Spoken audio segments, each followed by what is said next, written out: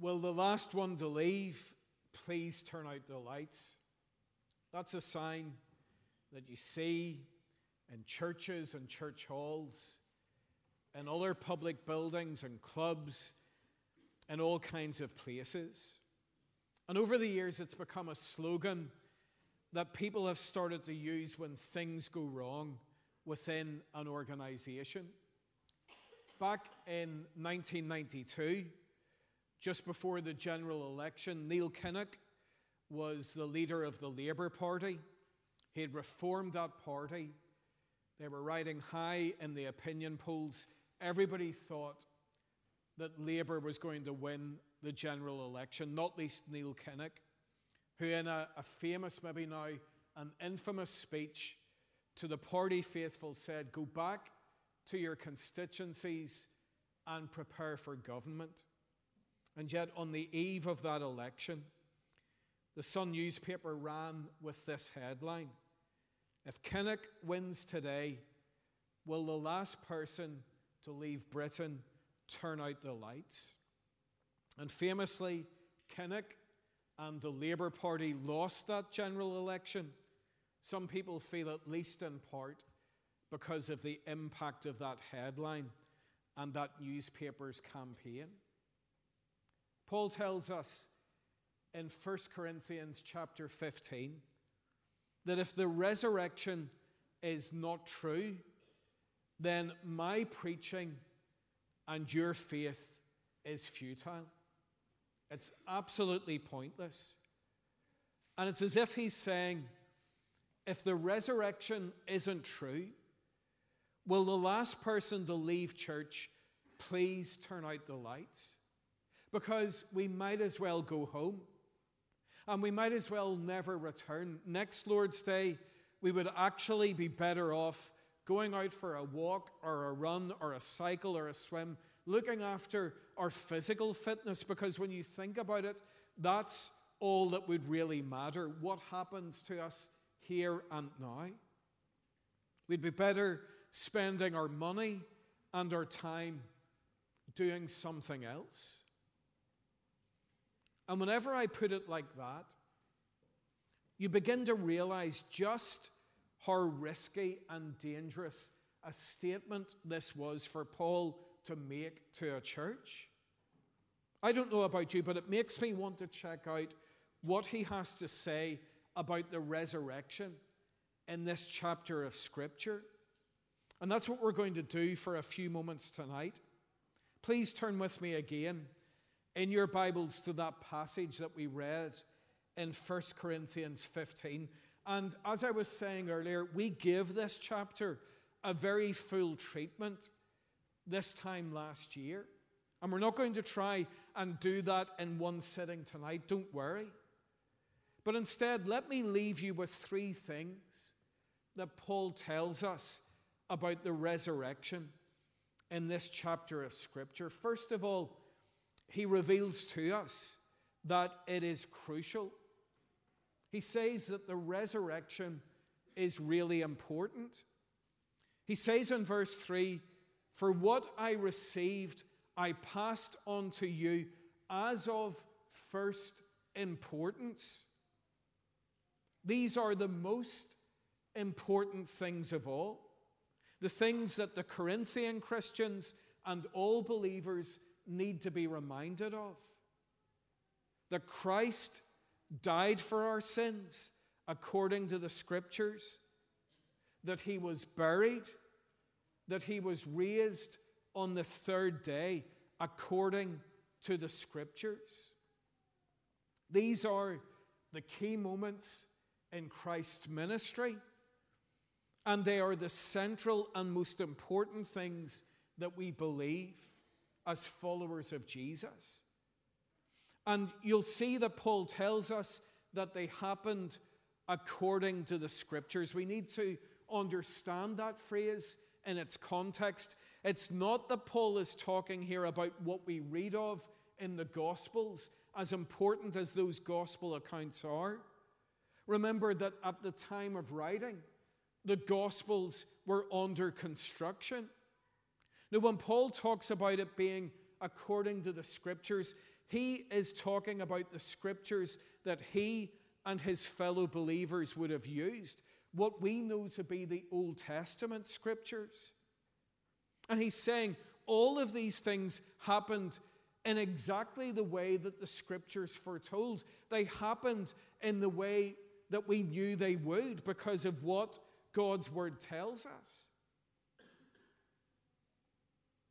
And this is really important for us to see and understand about the Christian faith. Because all the way through the history of the church, but particularly in our generation, people have tried to mold Christian belief around their outlook. We see that happening all the time. Just switch on Radio Ulster in the morning and listen to Thought for the Day. And more than often, it is someone molding things around their outlook and their view of the world. And that seems to be the prevailing view of people within churches today. Well, I'll believe the bits that seem reasonable to me. I'll believe the bits that I feel I can sign up to, but I'm not going to bother with those bits that don't compute with my understanding of the world. And this is exactly what was happening in the church in Corinth. People there were saying, or some people were saying, well, yes, we certainly believe in Jesus. No doubt about that. And we might even go as far as to say that we believe that Jesus rose again. But as for this idea that other people will be resurrected, no way. That's not going to happen. That can't be the case. And so Paul takes time in this part of his letter to explain the importance of our belief in resurrection.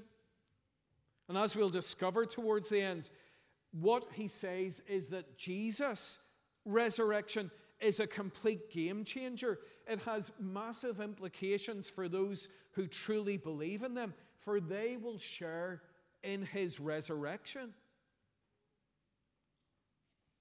And Paul begins by challenging those with limited faith in the power of God. He said to them, well, if God can't raise us to life again, that means he couldn't raise Jesus to life again. And therefore, the whole thing is just one big lie. And he tells us, if God didn't raise Christ to life again, our faith is, as he puts it in verse 14, useless. It is futile. As he says in verse 17, it is a complete waste of time. In fact, the shocking thing is that Paul goes even further. Look at verse 19, where he says, if only for this life we have hope in Christ, we are to be pitied more than all men. Now, we might tend to think, well, even if the resurrection wasn't true, and if there wasn't anything at the end of it all, at least we had a nice time together in the church. At least, we had this comfort and this time together, and we had some kind of hope. Paul says, no. You, Christians, church people, are to be pitied more than anybody else because you were living one great lie.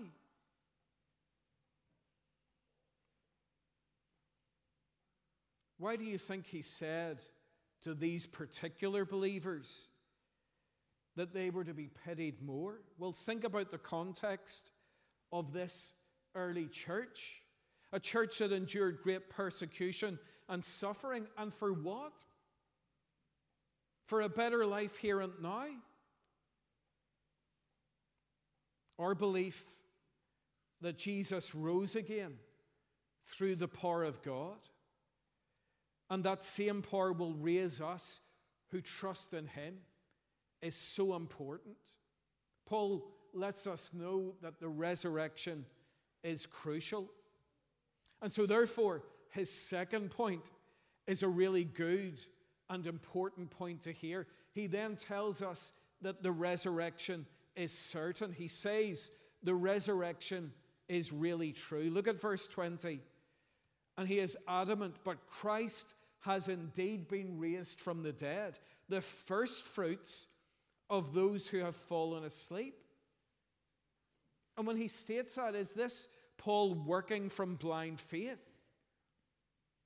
Well, think about Paul's background. And this was a guy with a legal and a forensic mind. And so he carefully presents the evidence for Christ's resurrection. He carefully takes the Corinthian believers through the appearances of the resurrected Jesus to Cephas or Peter. And from this morning, hopefully you understand why he is mentioned first, because of the incredible impact that meeting with the risen Jesus had on Peter's life, this failure who was forgiven and restored. He then refers to the 12 who Jesus met with at various times, his disciples. Then later he refers in verse 7 to all the apostles, probably meaning that this was a moment when he was with all of his apostles in the one place at the one time. Then he mentions James, who most scholars believe was the brother of Jesus, who at first did not believe. Then he points out that there were 500 people that Jesus appeared to, most of them at the time of writing still alive. But then Paul lists one other person whom the risen Jesus appeared to, and that was himself.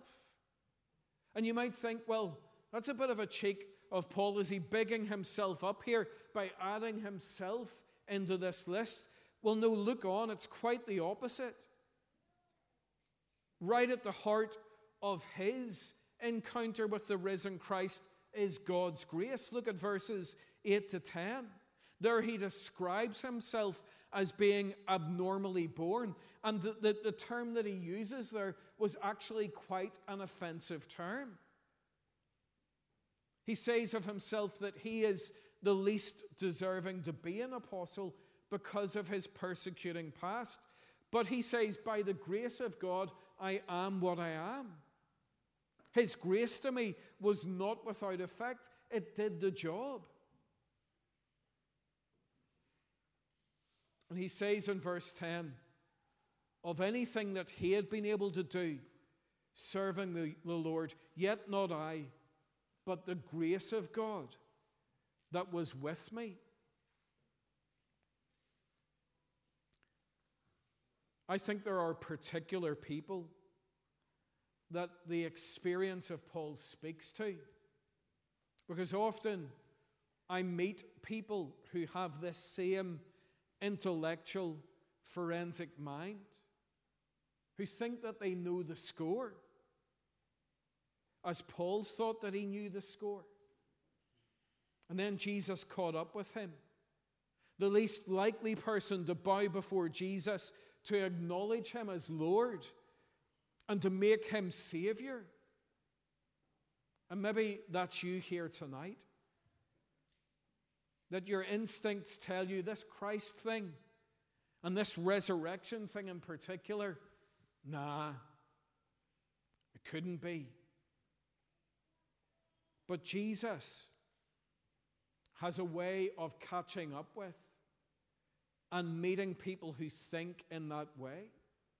In the recent past, there have been notable examples of this. Lee Strobel, who was an award-winning journalist with the Chicago Tribune, and who was a graduate of Yale Law School. And he was so skeptical about the whole Christian thing. He was a complete cynic. And then his wife became a Christian. And to satisfy his intellectual curiosity, he decided to investigate the story of Jesus as a journalist would. And he was saved. And later he wrote that book, The Case for Christ. Or Josh McDowell, who had an unhappy early life, living with an alcoholic father, suffering abuse. And he got away to college as soon as he could, and he decided to write a paper looking at the Gospels and their historical accuracy, and so began a life of investigating these things. A life that led him to becoming a believer and later writing the book Evidence that Demands a Verdict. And if you're a cynic, if you're a skeptic, these books are still available, and I would recommend them to you. Because Paul is absolutely certain. He says the resurrection is real. The resurrection is true. But then one final point that Paul makes about the resurrection, and I hope you'll excuse the license with language here. He says that it is class. There's a bit of a Belfast kind of phraseology coming in. He says the resurrection is really good news. Look at how Paul introduces the subject of the resurrection in verse 1. And he says, I want to remind you of the gospel I preached to you, which you received and in which you have taken your stand. He continues in verse 2, by this gospel you are saved, if you hold firmly to the word I preach to you. And we know that that word gospel literally means good news. We have a very narrow definition of what that gospel involves, what it is all about. Many of us think that the gospel is simply to do with the cross and what we gain from Jesus' death. And of course, that is a massive part of it. We've been recognizing that all the way through the Easter period, not least in our praise tonight, and we should do so. But it's important to see Paul's summary of the whole gospel, the whole of the good news story in verse 3. So that he says, for what I received, I passed on to you of first importance, that Christ died for our sins according to the Scriptures, that he was buried, that he was raised on the third day according to the Scriptures. So that the resurrection is a massive part of this good news. Remember what the problem is here in Corinth. It's not so much that people are doubting Christ's resurrection. They are doubting the resurrection of others. People can't see how the resurrection of Christ relates to them. And so that's what Paul explains to them in the rest of chapter 15. And Christ is described in verse 20 as the first fruits of those who have fallen asleep. And the meaning of that changes everything. It's simply saying that Christ is the one who leads the way for his people, who goes ahead of them into death, and then who goes ahead of them into resurrection and newness of life. Paul continues in verse 21, for since death came through a man, the resurrection of the dead comes also through a man. For as in Adam all die, so in Christ all will be made alive, but each in turn. Christ, the first fruits, then when he comes, those who belong to him. And people, this is the hope of the resurrection. It not only proves God's power, it is something that those who belong to Christ will share in. So let's make sure that we understand this good news. And let's be clear who it is that will find this resurrection life in Christ. Because Paul is clear in verse 23 that it is those who belong to him, who belong to Christ.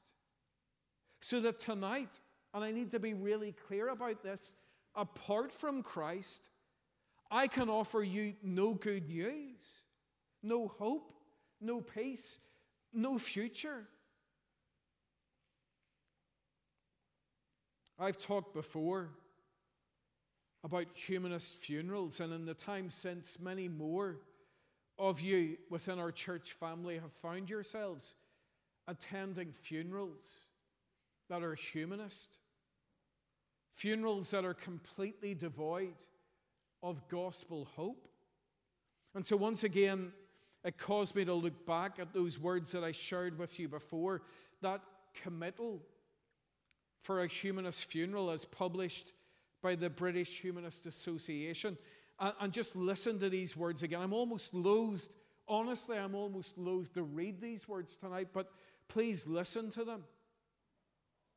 That it's said of someone here in this last act, in sorrow, in love, and appreciation, we commit, and then the person's name, to its natural end. And I don't know about you, but that completely depresses me. And I think of the contrast when I and other gospel ministers here tonight lead the funeral of someone who we know loved the Lord Jesus Christ and died in Christ, so that we can proclaim, "Where, O death, is your victory? Where, O death, is your sting? The sting of death is sin, and the power of sin is the law. But thanks be to God, He gives us the victory through our Lord Jesus Christ." People, the resurrection, it's crucial. It's really important. It's certain. It's really true. And yes, it's class. It's really good news. And it's not just good news for one Sunday in the year. It is good news for every Lord's Day and every day of our lives as given to us by the Lord. And may it be good news that changes you in this week that lies ahead, for God's glory and for Christ's honor. Amen.